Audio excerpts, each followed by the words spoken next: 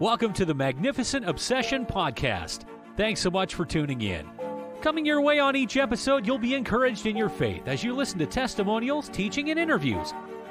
Make sure you subscribe to this podcast, and why don't you like Magnificent Obsession Podcast Facebook page. And now your host, Danny Miller.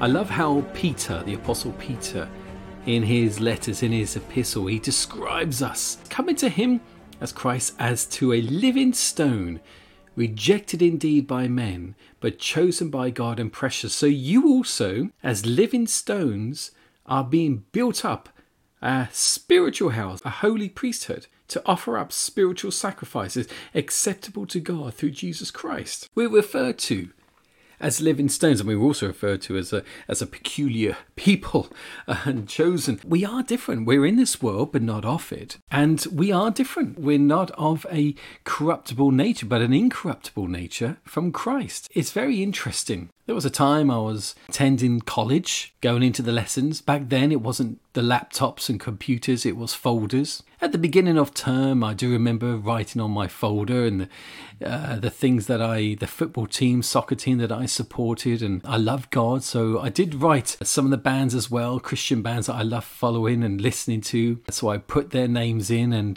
but in big, bold, I always remember this, in my maths folder. As I opened the folder, I had put Jesus Lives. I had wrote that in big black felt tip pen, and there it was. And so every day when I'd go into my maths class, I'd sit down, my bag with me, I open up my bag, get my folders out, get the textbooks out and everything, along with my folder, open up my folder, week by week, no one said a word.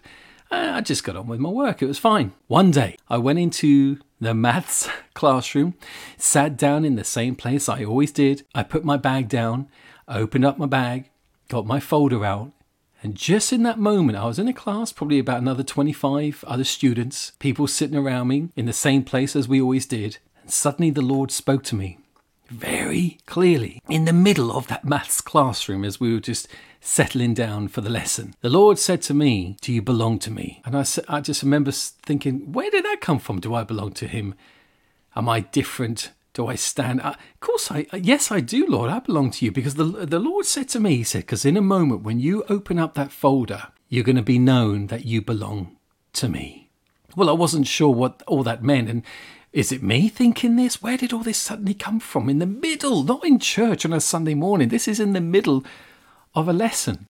I got my folder, I placed it on the table, I opened up my folder, as I had always done for weeks before that. But on this occasion, the moment I opened up my folder, there was a girl who sat next to me. She looked over, looked at the writing that I'd written on my folder, which said Jesus Lives. And then she called out and cried out in a pitch that some girls of that age can do. It just caught the attention of, I think, the whole of the city. But anyway, certainly in that classroom. And she called out, "Hey, you believe in that?" Everything went quiet. It was interesting. One, because the Lord just informed me this is what's going to happen. And two, I've been opening up my folder for weeks before that. No one said a word. It was as if no one noticed. But here I was, sitting there, and then the whole classroom looked up and then saw these words, Jesus Lives. They then began to ask me a lot of questions. "Danny, do you really believe in that? You're not like one of those churches that are in the high street playing the music," and which I was. And they asked me all about these questions. And then they actually got my folder and wrote, Satan is a lie, which is true, he was. But, the ridicule came in, but nothing too much. It was fine. But really what stood out for me was in the middle of that, I knew that God had called me.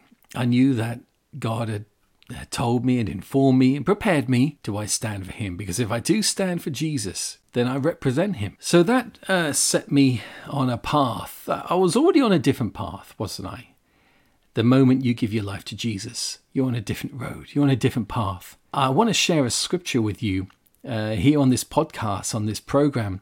And I know it's different. It's usually something that isn't shared until a certain season of the year. I'll let you guess which season it is. But I'm going to go against these traditions and trend here.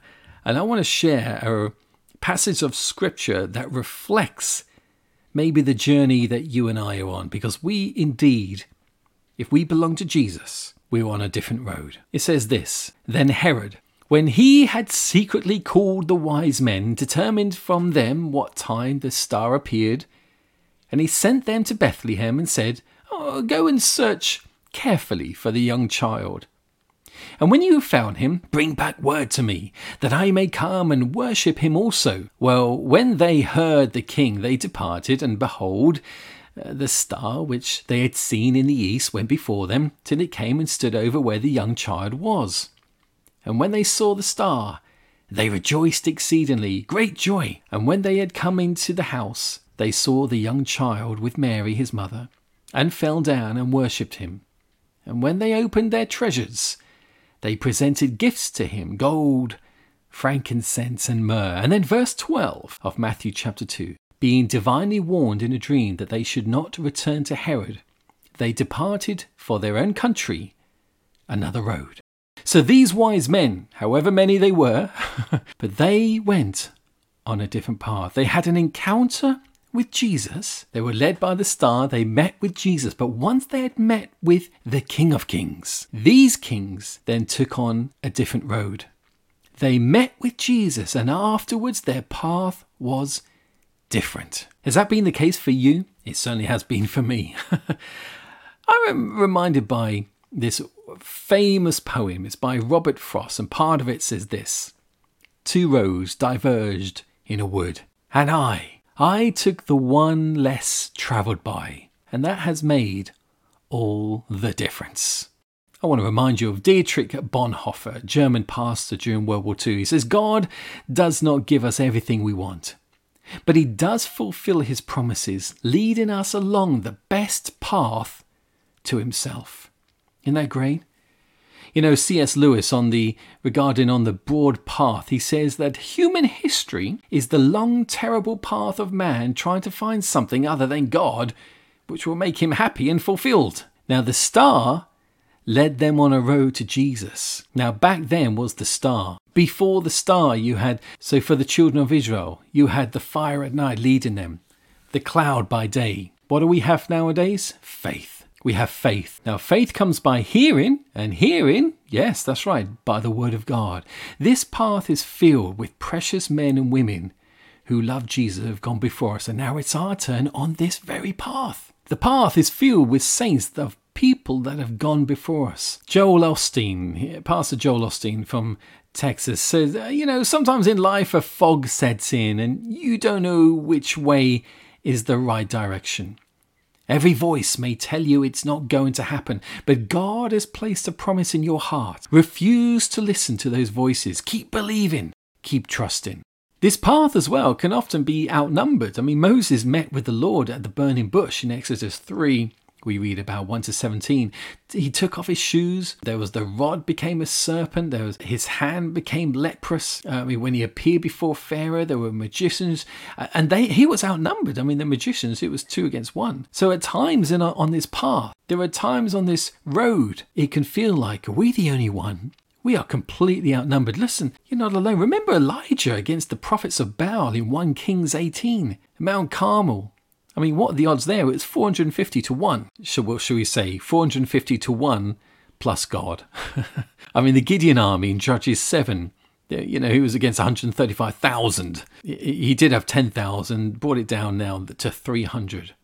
300 against 135,000, but it's 300 plus God. However, it's clear that at times in the midst of trials and giants facing us, we can feel outnumbered. I want to remind you, 2 Kings 6 verse 17, Elisha prayed. He said, "O Lord, open his eyes," that's his servant, "and let him see." So the Lord opened the young man's eyes, and when he looked up, he saw that the hillside that was surrounding Elisha was filled with horses and chariots of fire.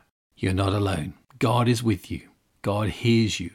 Last episode, I was sharing about the life of John Harper. Not many people may have known about the name of John Harper. If I mention someone like Smith Wigglesworth, a lot more believers are aware of Smith Wigglesworth, the British revivalist, evangelist in the 20th century. However, but regarding Smith Wigglesworth and for all the meetings and the miracles and the healings, and there are many books about what he did and the ministry, and there's not too many actually about him. There was an occasion on a boat, Smith Wigglesworth, coming back from Australia. He confessed that his life is so lonely. He said to a colleague, all I can do is just weep and weep.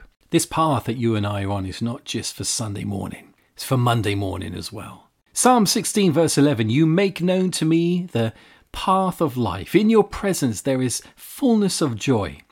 At your right hand are pleasures forevermore. You are traveling on a different road. And listen, I haven't even mentioned about the destination. This has been the Magnificent Obsession Podcast with your host, Danny Miller. Thank you for listening.